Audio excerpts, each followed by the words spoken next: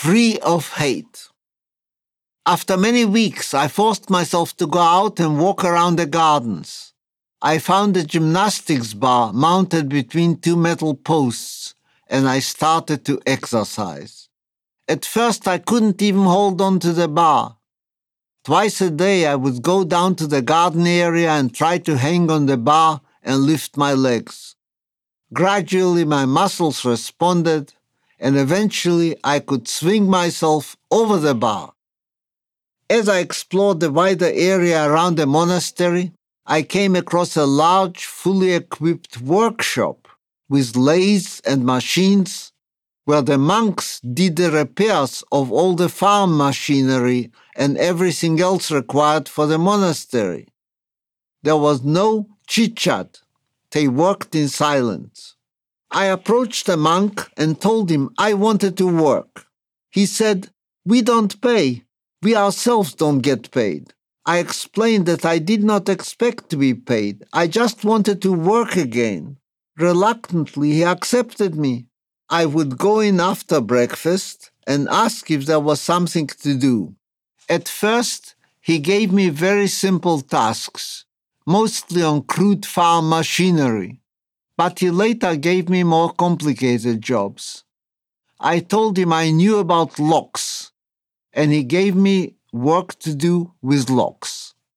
Once I did a difficult repair on a large ancient lock, and he was pleased with me. I enjoyed the work, which gave my life some focus. I soon became aware that my head was full of thoughts about exacting revenge on the Germans. Every German man of a certain age was a suspect in my mind, and I daydreamed about what I would do: poison them in large numbers, lay some explosive somewhere. When I visited Munich, I saw the immense destruction caused by Allied bombing, and I realized that the Germans had also suffered in the war, but I did not think that was enough. I was full of hate, of anger. So many scenes of the Germans' brutality during the war years were spinning around in my memory. One day it occurred to me that my thoughts were busy with the wrong issues. Instead of thinking about my own future, what I wanted from life, I was daydreaming about revenge, letting my anger play with ideas that were surely not realistic. I decided I was not a killer and was not going to become one. When I freed myself from these feelings of hate, I felt that I started living again. I asked myself, what am I going to do with my life? I remembered my dream from before the war to become an engineer. Every time my thoughts returned to revenge, I turned them around and dreamt of my future. It took a while, but eventually I came to accept that I could not hate a whole people. Hating that way was what Hitler had taught. That man walking on the street could have been a vicious camp commandant or a professor of history who hated the Nazis. The woman on the train was likely brought up in the Nazi movement as a girl, but never did any harm to anyone. I forced myself to give up the hate, and I did succeed after a while. I practiced stopping certain thoughts immediately after they started and changing the subject by refocusing on good thoughts. Many years later in Canada, my daughter Julia told me a saying, "To hate is like taking poison and hoping the other will die." Many people attribute this quote to Buddha, though it is also attributed to a variety of sources. Regardless, I feel like I tasted that poison at age 17, but I spit it out and never tasted it again. Now, whenever I am speaking to students, I quote this saying. At around this time, the United Nations Relief and Rehabilitation Administration, UNRWA, was displaying lists with the names of people who were liberated from concentration camps in Germany. The lists were typewritten and with multiple carbon copies. The type had become so pale that one could hardly read them. When someone discovered a member of their family on the list, there was a great excitement and they were congratulated. There was always the hope that the next day you would find someone from your own family on the list. It was a very emotional time. There was always the question, am I totally alone or is there someone from my family left? Every day we left our hospital room and went downstairs to read the latest lists. And every day we went back to our rooms with our heads bent in sadness. I needed my mother to come back. I slept, I ate, and I took the vitamins they were giving us every day, but I was listless and showed little interest in anything. Then the day came when life began to look different to me. My mother was alive. On July 20th, 1945, we saw the names of my mother and my Aunt Mary on the list. They were in a hospital in Kiel, a city in northern Germany. We had found them. Our excitement cannot be described. I could not stop envisioning what it would be like to see my mother again. At the end of August, my uncles Tanchum and Gedalia received permission to travel documents, which allowed them to travel by train and truck. Travel was difficult because trains were not running on schedule. It took more than a month for my two uncles to manage to travel to Kiel in unpredictable trains with broken windows and to come back, bringing my mother and my Aunt Mary to St. Ottilian. At the time, my uncle Tanchum met Nata, who was friends with my mother and aunt in the hospital, and he brought her back with him. Later they got married. Finally, my mother was back with me. I was totally overcome with a deep happiness that I did not know how to express.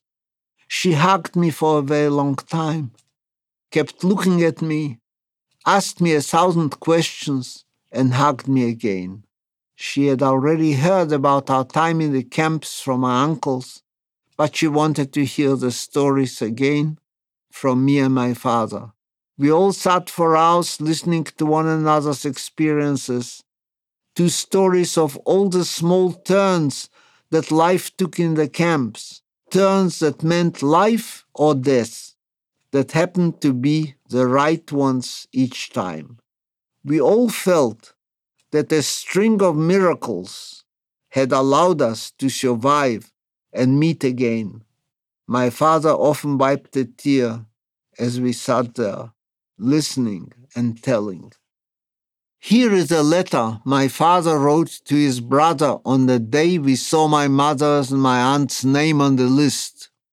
July 20th, 1945. My dear ones, I am quickly letting you know that our dear Sonia has been found. She is in Kiel, in North Germany. We expect her here in 10 to 12 days. It turns out that she survived through a great miracle, like all of us.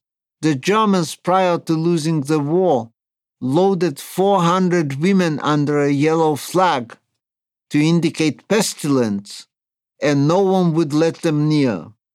The American or the English aircraft bombarded the ship, and it caught fire close to shore and started sinking. The desperate women were standing on deck, blackened by the smoke and calling for help. 60 women were saved. The others were burned or drowned. Amongst the saved ones was Sonia and my sister-in-law, David's wife Mary, whose hand was shot through. This all happened 2.5 months ago. I received a detailed report that Sonia looks very well and feels well. She has survived spotted typhus. I am anxiously waiting to receive a letter from her. I must finish because the author is leaving with a letter. With kisses, your Yudel. In 1944, my mother Sonia was taken to Germany. As mentioned, while the men went to Dachau, the women were taken to the Stutthof concentration camp. There, my mother was a chief nurse in the camp hospital. She always cared about her appearance, washing her few clothes every night after a 12-hour shift, and she always looked clean, as reported later by surviving inmates. My mother showed great courage, staying in the operating room and doing her job while bombs were falling around the hospital. Once half the staff was killed by a direct hit on the shed they were hiding in, while the operating room remained intact. When the war came close to its end, on orders from Berlin, the women in the camp were evacuated and eventually placed on a number of barges, two of which ended up being anchored to the larger freighters in the Baltic Sea. When the Allies dropped a bomb on the barge my mother was on, a part of it broke off and sank. The rest was on fire. My mother told me that she was wounded by a piece of shrapnel and lying unconscious on the burning barge when a German Navy hospital ship pulled alongside, lifting some of the remaining women, including my mother, onto the hospital ship. A German naval surgeon operated on her on board the ship and saved her life. Here is my mother's first letter to my uncle in Africa, followed by a short note from me as well. October 26, 1945. My dear Samuel and Anne, you can't imagine my happy excitement today. I have just read your letter and I'm immediately writing a reply. You can't imagine what it means for a person who had no hope whatsoever to ever speak to you. Yudel and I often used to say that you, dear Samuel, would not even know where our remains are. My dear ones, if you only knew how many deaths and how many types of deaths were stalking us every day for the last 4 years, then you might understand my excitement today. And then you would also understand how much luck was required to crawl out of this bloodbath with life intact. I'm scared to speak about my luck, especially on finding, thank God, my whole family. Unfortunately, very few families remained intact. I have already been with my family for 4 weeks. I did not have the slightest idea where they were for 15 months, and judging by what I saw in those 15 months in the concentration camp, I could not even hope to find anyone. My despair went so far that I tried everything I could to commit suicide. For what good is life to me, when in 1 minute everything that was dear to me and loved, my whole family, was taken from me? But fate wanted it otherwise, and when fate decides to intervene, we humans can't change anything. You can't understand, my dear ones, how happy you should be that God protected you from all that. During the 15 months that we did not see each other, we changed considerably. Of course, our dear son is an exception. He is the only one who improved. Youth, of course, responds differently than age. I nearly did not recognize Eli. He is very tall and well-developed physically and mentally. I could say many good things about him, but I'm afraid that you will laugh at me thinking that only a mother talks like that. But he is really a mensch and I'm very proud of him, particularly because the KZ, concentration camp, had not corrupted him. Yudel has aged a bit, but we must be happy and satisfied with the way things are. My dear brothers also turned quite grey. My sister-in-law and I are keeping well, considering the severe wounds we experienced, apart from all the other travails. Our only trouble now is that my brother's little daughter, Shulamit, or Dalia, is still not with us. We saved her from the annihilation of the children by leaving her with a Lithuanian friend in Kovno. To retrieve her presents serious difficulties, and this worries us greatly. My dears, I must tear myself away from sharing with you, for the letter will get too heavy. But I wish so much to speak to you. I haven't even started yet, and I am forced to finish. Try, our dears, to write in detail about yourselves, how you live, how your health is. You write very little about yourselves in this letter. We are all still in a half-lethargic sleep. One begins to wake up a little, and one begins to consider where one stands in the world. We are now like newborns who need to start life from the beginning.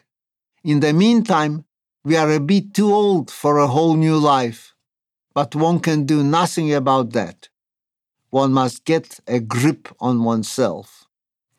To sit now in Germany and live on German hospitality is a nice irony of life, but not for long.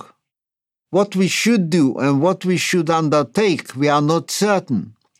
For, as you, Samuel, wrote, the gates are locked for us everywhere, and our situation after all we survived is desperate. But we must not worry. We are alive, and that is the answer. Keep well and healthy, my dear ones, and write to us soon. That is for us our greatest joy.